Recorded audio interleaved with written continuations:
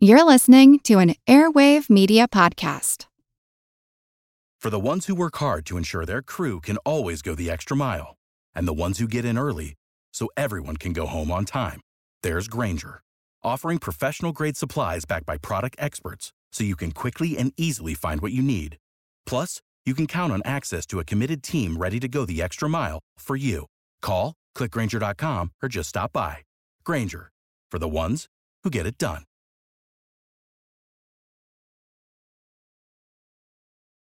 The world is filled with many questions, such as, did giants exist? What is junk DNA? Does it mean that you're trash? Do you ever wonder if aliens have underwater bases in our oceans, and that's why there are so many UFO sightings off the coasts of islands all over the world? How serious even is climate change, and when should we start building our rafts? Hello, everyone. You may recognize me as Gabby from the History of Everything podcast. And my name is Bruna, and you don't recognize me from anything yet.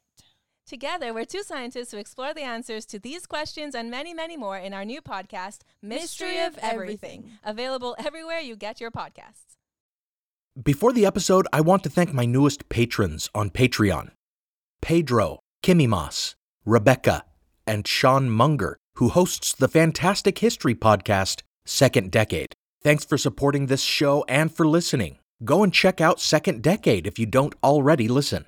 Any other listeners who want to help the show grow can visit patreon.com/historicalblindness, where patrons donating as little as $1 a month get ad-free episodes, teasers, and exclusive bonus episodes, like the one that released during the delay of this episode, all about Alfred Russel Wallace, a champion of science, co-originator of evolutionary theory, and a warrior against the anti-science of flat earthers, who also was an early anti-vaxxer and believed in the power of mediums to channel ghosts. If that sounds interesting, head over to Patreon and support the podcast. Now, on with this episode.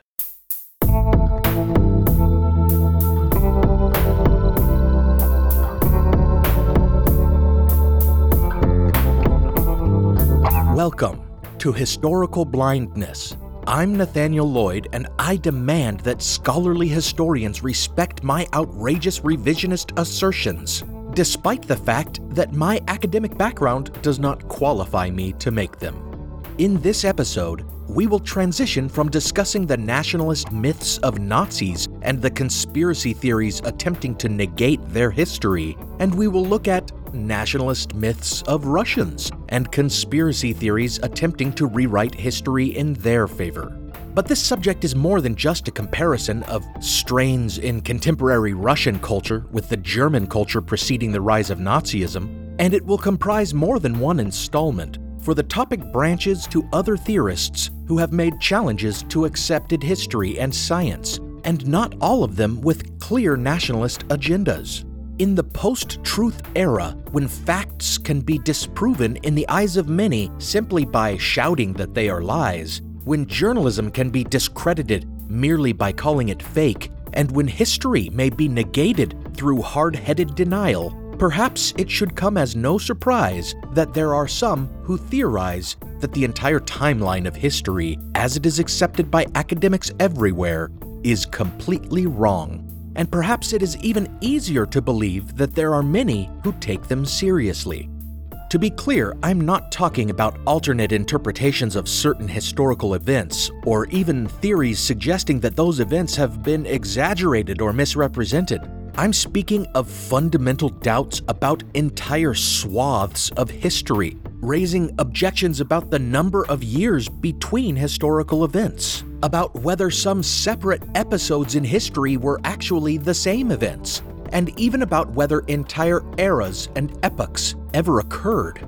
More than the claims of Holocaust deniers who purport to practice the techniques of historians and whose false assertions still indicate a respect for the notion of legitimate historiography, the theories I'll be discussing in this series represent a direct and serious challenge to all historians and to the very idea of historiology. Like other denialist ideas, these rely implicitly on conspiracy theory, giving the impression or even directly making the accusation that the academic community, in consistently promulgating the consensus view of history, is involved in what would have to be considered the most massive cover-up of all time. Thank you for listening to The Chronological Revision Chronicles, Part 1, The Fomenko Timeline. As we are exploring ideas that scramble time and throw our understanding of the sequence of historical events into disarray, I will be following suit by not discussing chronological revisionist theories in a chronological order. Instead, I'll start with the most recent influential writer on the topic, Anatoly Fomenko. But before I delve into his new chronology, I feel it necessary to examine the genre of alternate history in Russian culture from which Fomenko's work seems to have evolved. This will serve as something of a transition from my series on the occult origins of Nazism as well, for many of the same veins that throbbed in German society in the early 20th century seem to throb also in modern Russia. For example, many of the New Age occult ideas and societies swirling among the literati in Austria and Germany that I spoke about, such as theosophy, anthroposophy, astrology, etc., have found a strong foothold in Russian culture as well. And since the collapse of the Soviet Union, this has led to some prominent theories in alternate history. For example, as it did in Germany, this New Age movement has led to some curious historical myth-making tying Russian prehistory to lost civilizations, such as Atlantis. Inspired by great Russian poets who had long used Atlantis as a metaphor, some have made the serious assertion that the mythical continent was located in Russia. Also, like Germany, there has been a resurgence of neo-paganism. Some more nationalist Russians, recoiling from transnational Christianity, have looked to their ancient pre-Christian roots for inspiration. From their view, the beginning of the Russian people's downfall came when Prince Vladimir Christianized them in 988. Indeed, just as the Germans looked to that hoax, the Oralinde book, to confirm the superiority of ancient Germanic peoples, so Russians have their own forgery, the Book of Velez, a hoax that presented itself as an authentic manuscript written on wood planks describing the greatness of a pre-Christian Slavic civilization. The neo-pagans who hold this book sacred may not be so great in number as the neo-pagans of interbellum Germany, and may be no great worry to the dominant Orthodox Church, but they do exist, and they push to normalize their alternate view of history, as can be seen by the fact that the Book of Velez can be found in the history section of many Russian bookstores. Likewise, just as German neo-pagans tied their notions of a pre-Christian Golden Age to notions of racial superiority, so in Russia, since the fall of the Soviet Union, we have seen an apparent rise in belief in the myth of the Aryans, and with it, unsurprisingly, renewed anti-Semitism, which, as I've discussed in the past, has a long history in Russia.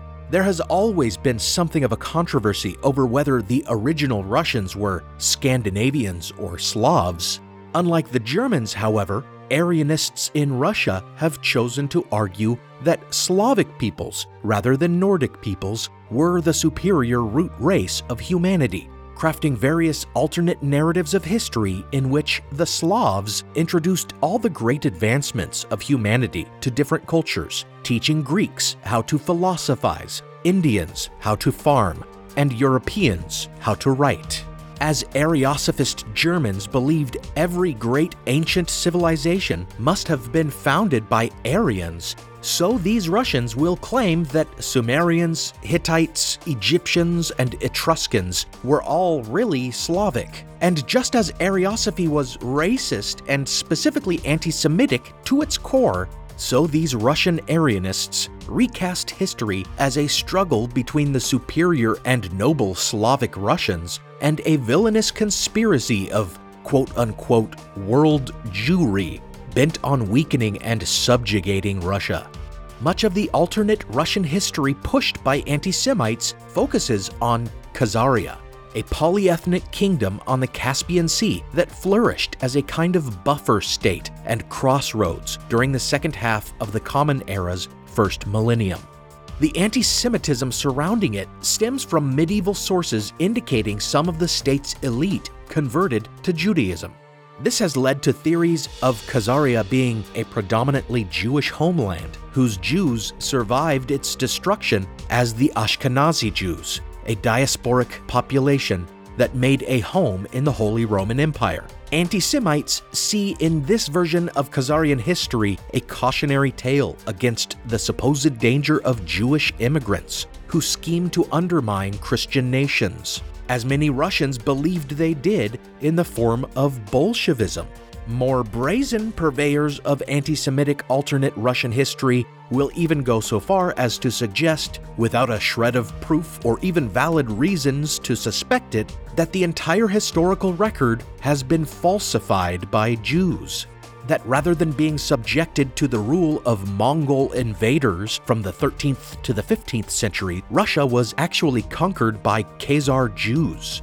But as the conspiracy theory goes, quote-unquote world Jewry would rather the Russians forget who their true enemy has always been, and thus altered the historical record somehow.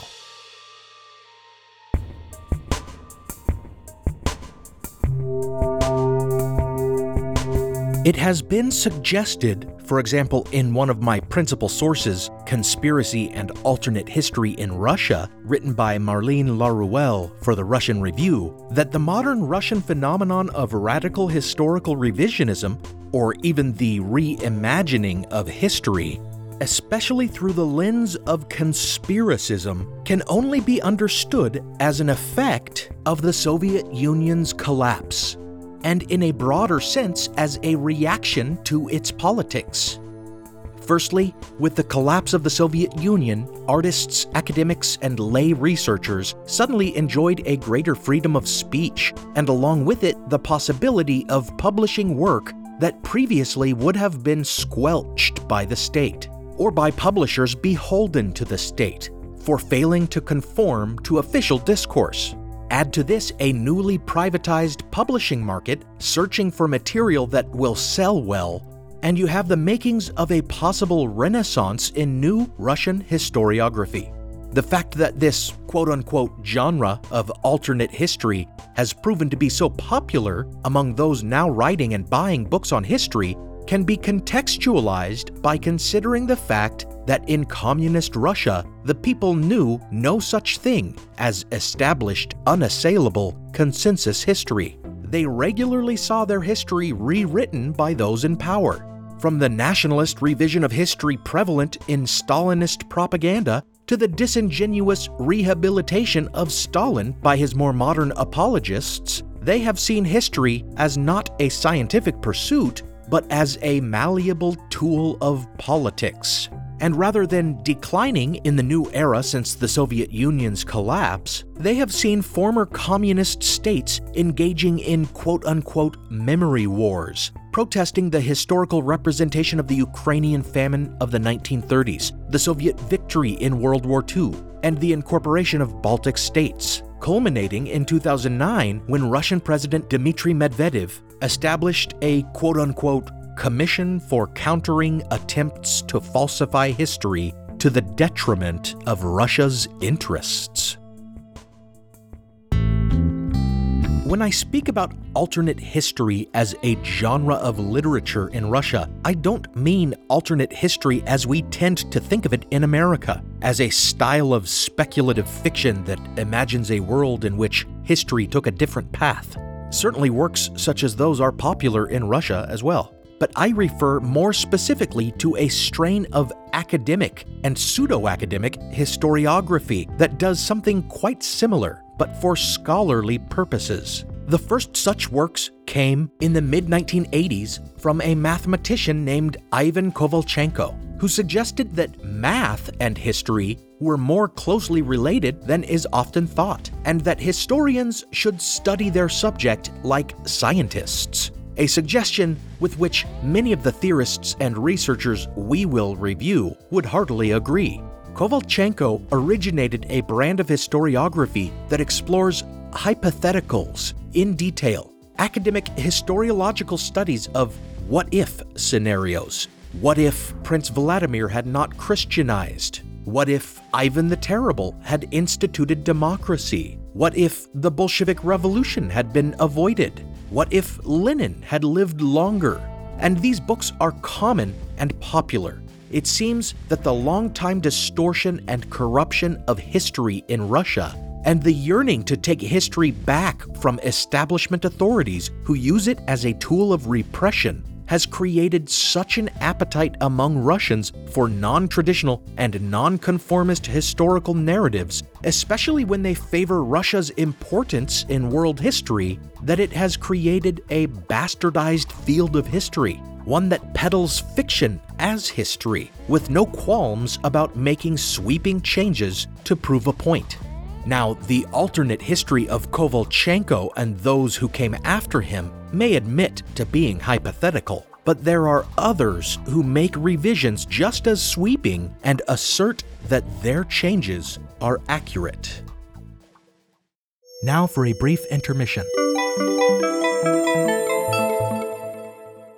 Hi everyone, Nathaniel Lloyd here again to tell you that if you found my episodes surrounding World War II to be interesting, such as my episodes on the Nazis, like the one on the Reichstag fire, or the recent series on Nazi occultism, or if you appreciated my episode on Holocaust denial, and if you're interested in a podcast that goes into further, more granular detail on World War II, then check out Ray Harris Jr.'s History of World War II podcast.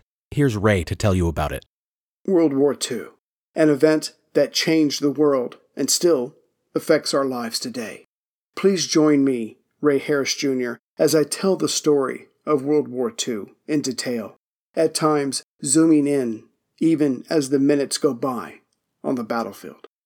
We have just covered the surprise attack on Pearl Harbor, and now the Japanese Empire is running wild in Southeast Asia, grabbing all they can before the Americans and British can get up off their knees. Meanwhile, Hitler seems unstoppable in Europe. You can find the History of World War II podcast on most podcatchers, including Apple and Google Podcasts.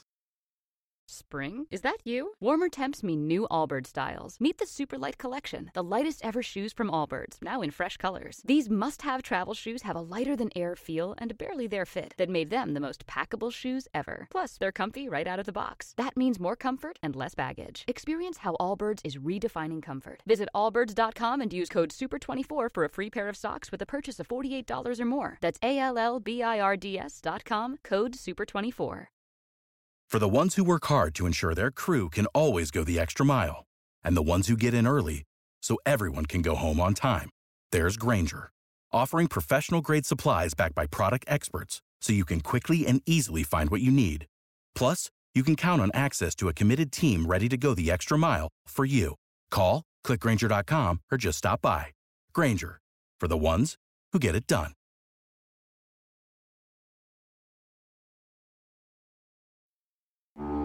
Now, back to the show.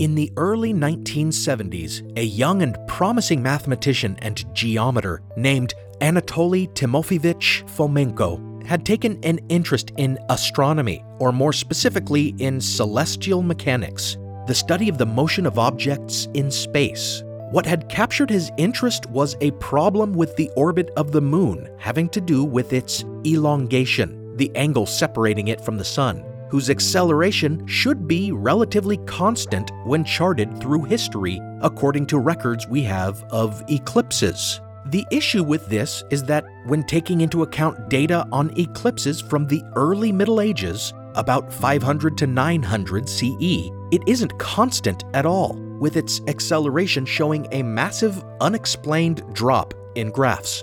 One of the foremost authorities on this problem in the late 1970s was Robert R. Newton, who dealt with such problems first by accusing Claudius Ptolemy, author of the most important record of ancient astronomy, the Almagest, of falsifying observations to make his data agree with his theories, and then by suggesting that any remaining variations in the acceleration of the moon's elongation must be attributable to unknown forces. Anatoly Fomenko, however, had a different idea.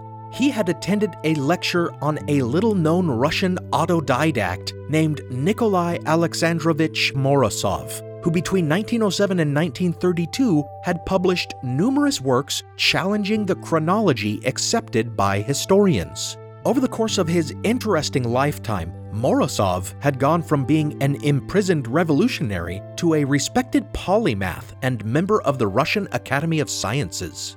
But his works on chronology were not well received. They asserted that much of ancient history had been expanded or made longer than it actually was, because the same events were mistakenly repeated and attributed to different eras, errors that were thereafter cemented as historical fact and never challenged. For proof, Morozov relied on linguistic evidence, data about constellation positions taken from ancient horoscopes, and statistical analysis of records that he argued proved an overlap existed between the reigns of certain sovereigns who had previously been thought to rule successively. Perhaps it was this application of mathematics to history that so inspired Anatoly Fomenko in the 1970s, or perhaps it was the fact that challenging accepted chronology made for a simple solution to the problem of the moon's motion, since it suggested the eclipses of the early Middle Ages may not have actually happened in those years. By shifting the problematic period of time, Fomenko was able to get the graph depicting the acceleration of the moon's elongation to flatten out into something resembling a constant variation. For the mathematician Fomenko, this constituted absolute, unimpeachable proof that history was wrong, and ever since, he has followed in Morozov's footsteps and relied on many of his methods, but has taken his conclusions even further, suggesting that world history may be as much as 1,000 years shorter than we have always been taught. Certainly, Fomenko brought a greater and more modern understanding of mathematics to bear in his arguments than had Morozov before him. Moreover, modern astronomy can determine with a far greater degree of accuracy when certain planetary configurations, such as lunar and solar eclipses, did or did not occur. Because of that, Fomenko could be far more certain in his conclusions regarding whether a historical record of a celestial event could or could not have occurred in the year historians accept that it occurred. He looked first to the Peloponnesian War, during which, according to the contemporary Greek historian Thucydides, who chronicled it, there occurred 3 eclipses, 2 solar and 1 lunar, within about 18 years. Based on Thucydides' description of the eclipses, the first of which seems to have been a total eclipse because of the fact that during it, Thucydides says, quote, "stars became visible," end quote. Fomenko identified a series of eclipses visible in Greece starting in 1039 CE that better match the description, thereby shifting the beginning of the Peloponnesian War forward in time some 600 years. Likewise, he and his associates found alternative eclipses for those described by Livy and Plutarch, as well as one recorded in the New Testament Gospels as having occurred during Christ's crucifixion.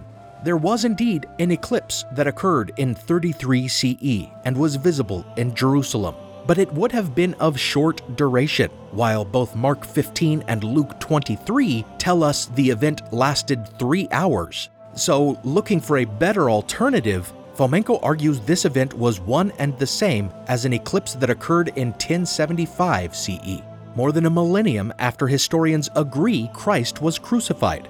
Likewise, his team challenged the date of the Council of Nicaea based on lunar cycles and the rules set out by the council for establishing the dates on which Easter would be celebrated. Rules which, if the council had been held in 345, as tradition tells us, were not all followed until almost 500 years later. Fomenko's efforts to use astronomy to establish an alternate chronology represent his most scientific and most irreproachable work. But there are nevertheless big problems with the conclusions he reaches. Not the least of these is the fact that he treats throwaway lines in ancient manuscripts as though they are unimpeachable and exact astronomical observations. He accepts Ptolemy's work in the Almagest as reliable when it has been found dubious time and time again, and not just because it doesn't line up with traditional chronology. As for Thucydides, Fomenko insists that the eclipse traditionally identified as that which took place at the start of the Peloponnesian War could not be the one described because of the detail of stars being visible, when it's perfectly plausible that Thucydides exaggerated the totality of the eclipse, or mentioned the twinkling of stars during the eclipse for purely aesthetic reasons. While his calculations may be sound, they are based on the questionable premise that historical reports of eclipses were rendered with pinpoint accuracy. But even if we accept this, there is the muddled mess that he makes of history in reordering it. For example, by his team's best calculations, the Council of Nicaea, at which was debated the nature of Christ and his importance in relation to God the Father, took place in 876 or 877 CE, while Christ himself was crucified at 33 years old in 1075 CE. So in his garbled chronology, the council debated the nature of Christ more than 150 years before Christ would even be born.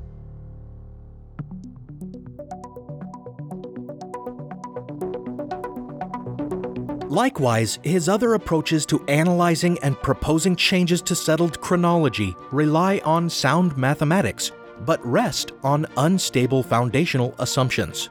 For example, like Morozov before them, Fomenko and his assistant researchers looked at a number of Egyptian artifacts with horoscope representations carved on them, such as the Dendera stones and other bas-reliefs and paintings in a variety of tombs. After analyzing the sky configuration represented by these zodiacs, Morozov had determined that they depicted the night sky as it appeared not in the 1st century BCE, but rather the 6th century CE.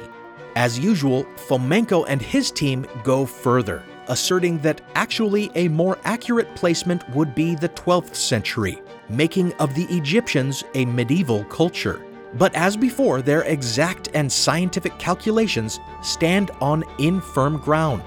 These zodiacs were illustrations with figures like people and animals representing planetary bodies, and as such, each figure and the significance of its placement was open to interpretation. To illustrate the uncertainty involved, one point of debate was whether a man holding a stick was or was not meant to represent a planet, a dispute that came to depend on whether his stick had or did not have a handle, as if it were a walking stick. Because if it were a walking stick, then he was being depicted as a traveler and could thus be interpreted as a planet. Clearly, this is not an exact science, and issues of interpretation like this abound and are not always treated consistently by Fomenko and his team. For example, in interpreting the Dendera zodiac, he asserts that a star over the head of a planetary figure means that it was visible, but in interpreting bas-reliefs at Esna, he says just the opposite, claiming the standard artistic representation had changed. And sometimes, when they had no interpretation for certain figures, they came up with novel solutions, such as that smaller figures represented partial horoscopes, depicting some of the same planets already on the zodiac, but in different context. But the suggestion made by many Egyptologists that these weren't necessarily accurate astronomical diagrams, but rather works of art, they dismiss out of hand.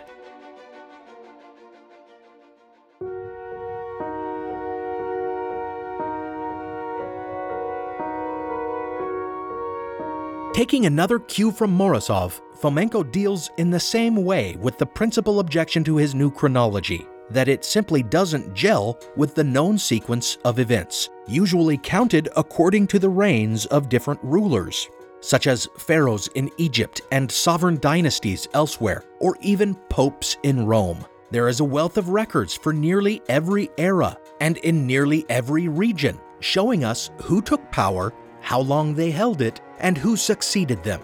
As did Morozov before him, Fomenko argues that some of these reigns must have overlapped, that some of these rulers must have been the same person called by different names, thus collapsing the timeline to suit his shortened version of history. Unlike Morozov, however, Fomenko takes pains to support his assertions with math, or more specifically, statistics. He takes the intervals of how long a king reigned in conjunction with those who reigned afterward and attempts to match them with the lengths of other reigns. To explain further, he doesn't say these two kings both reigned 10 years, so they must be the same. Rather, he argues, here we have a reign of 10 years, followed by a reign of 5 years, another of 20 years, and then one of 7 years. And these match well with the lengths of another series of 4 consecutive reigns thought to be different. His argument is that such similarities, which he claims to have found numerous examples of, are mathematically improbable, suggesting the rulers may have been the same, recorded under different names by different scribes and thereafter assumed to be different people. He even goes so far as to create painstaking statistical analyses of ancient records, recording the number of words used to describe events in a period, or the frequency of names mentioned over a period, and in comparing these, finds corresponding patterns that he also argues prove the records are talking about the same time and the same people. This latter method is hard to comprehend as useful unless one is a statistician, and so Fomenko cows many critics with a proof by intimidation, a sort of logical fallacy that, like proof by verbosity, relies on the assumption that all this mathematical jargon that's so difficult to follow must represent a valid and ironclad argument. However, we can look closely at Fomenko's method in determining supposedly identical monarchs to see how much water it really holds. It appears Fomenko omits certain kings from his sequencing when they reigned for a statistically insignificant length of time, suggesting that any issues this omission creates fall well within an acceptable margin of error. But this shows that the sequences he is comparing don't actually match, that one era or dynasty he's saying is the same as another actually records a different number of rulers than its supposed doppelganger. Also, he takes it for granted that these figures are simply numbers on a page, when in fact, in many cases, each has extensive biographical information that doesn't line up with the other, fighting different wars with different enemies for different lengths of time, marrying different numbers of spouses and fathering different numbers of children, and finally being laid to rest in different burial places, some of which can still be visited today.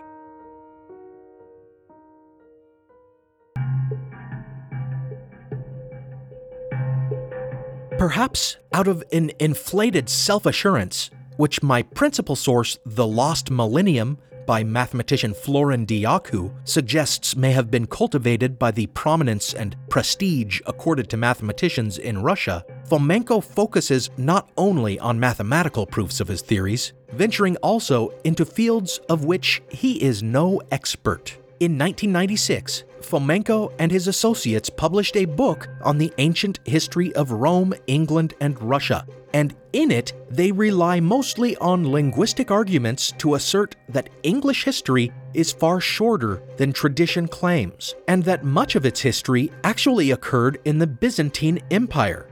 As we have seen in, for example, our examination of the two Babylons, etymology is a shaky ground on which to build a vast conspiracy theory or alternate history, especially when one is only an amateur etymologist.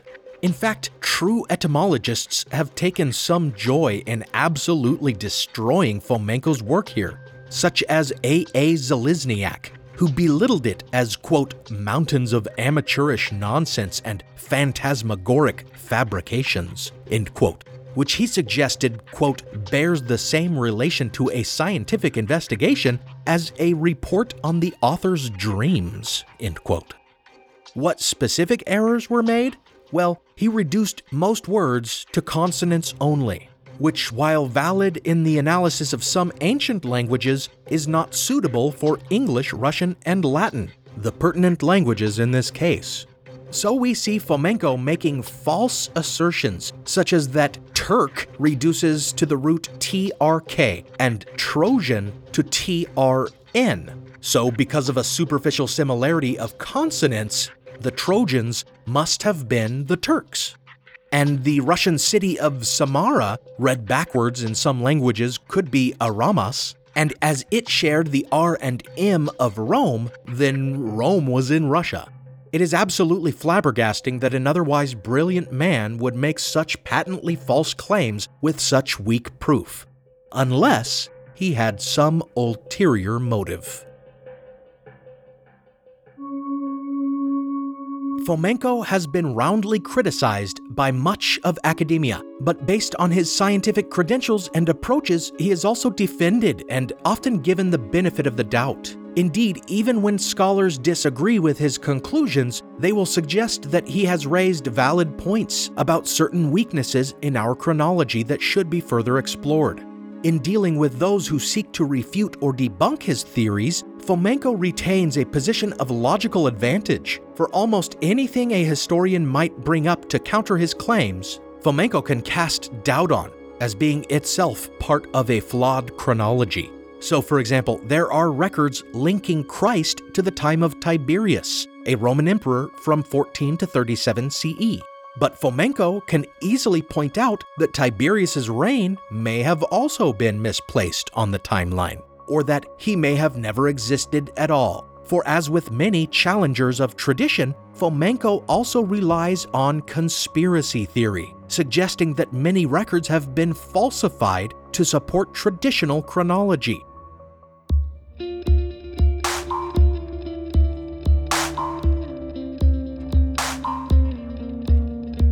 But as much as Fomenko may argue that traditionalists have a bias toward accepted chronology and cherry-pick evidence that supports their view, he is guilty of the same. For example, the eclipse he settled on as taking place when Christ was crucified actually had as short of a duration as that which took place in 33 CE, making it just as problematic as the one the traditionalists cite.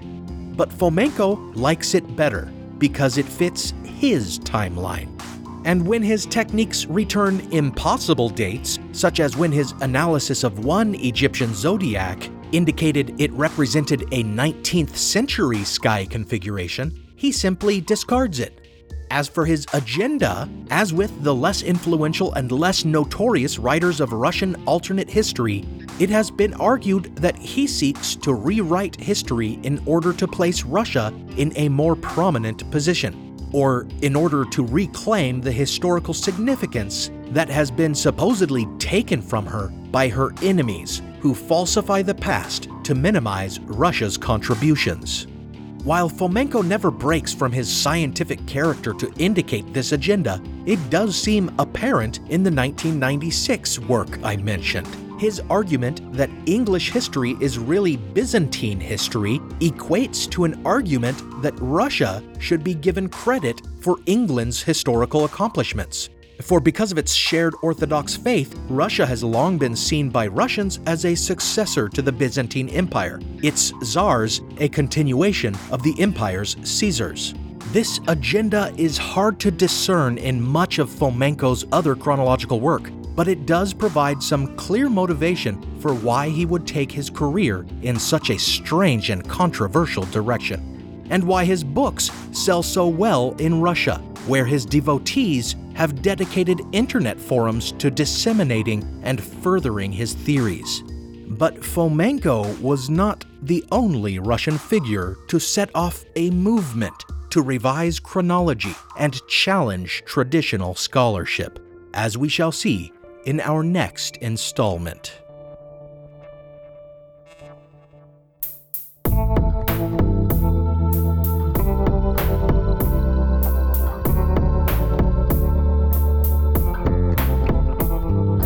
Thanks for listening to Historical Blindness, the Odd Past podcast. I want to thank my faithful partner patrons, Joe, Jacob, Robert, Diane, and David, with a special shout out to Orr, who pledged at a tier of their own creation just below the partner level. Thank you so much for stargazing with me, partner patrons. Some music on this episode was provided by film composer Alex Kish. Check out his work at alexkishmusic.com. While you're online, visit the blog at historicalblindness.com to see images and find links to further reading and citations for academic sources. You can also find book recommendations for almost every episode topic on the Books tab, as well as a link to my own book, Manuscript Found, a historical novel about the rise of the anti-Masonic political movement and its influence on the composition of a little hoax called the Book of Mormon. If you liked the episode or are a fan of the show, give it a rating and a review wherever you can, especially iTunes, and follow on Twitter, Facebook, and Instagram. Until next time, remember that history is more than just dates on a calendar. It's people and their lives. It's everything.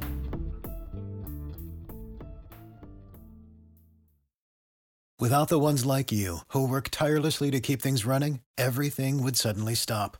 Hospitals, factories, schools, and power plants, they all depend on you. No matter the weather, emergency, or time of day, you're the ones who get it done. At Grainger, we're here for you with professional-grade industrial supplies. Count on real-time product availability and fast delivery. Call, click Grainger.com, or just stop by. Grainger, for the ones who get it done. If you enjoy bizarre true stories, then the Useless Information Podcast is the podcast for you. For example, did you know that author Robert Louis Stevenson gave his birthday away? Or that there was a football team that played for 6 years before someone realized that the school never ever existed? Or that a dog in upstate New York was once placed on trial for murder? Well, to hear these and hundreds of additional fascinating true stories from the Flipside history, be sure to check out the Useless Information Podcast. That's the Useless Information Podcast, podcasting worldwide since 2008 and available on Apple Podcasts, Spotify, or wherever you're listening right now. Be sure to check it out.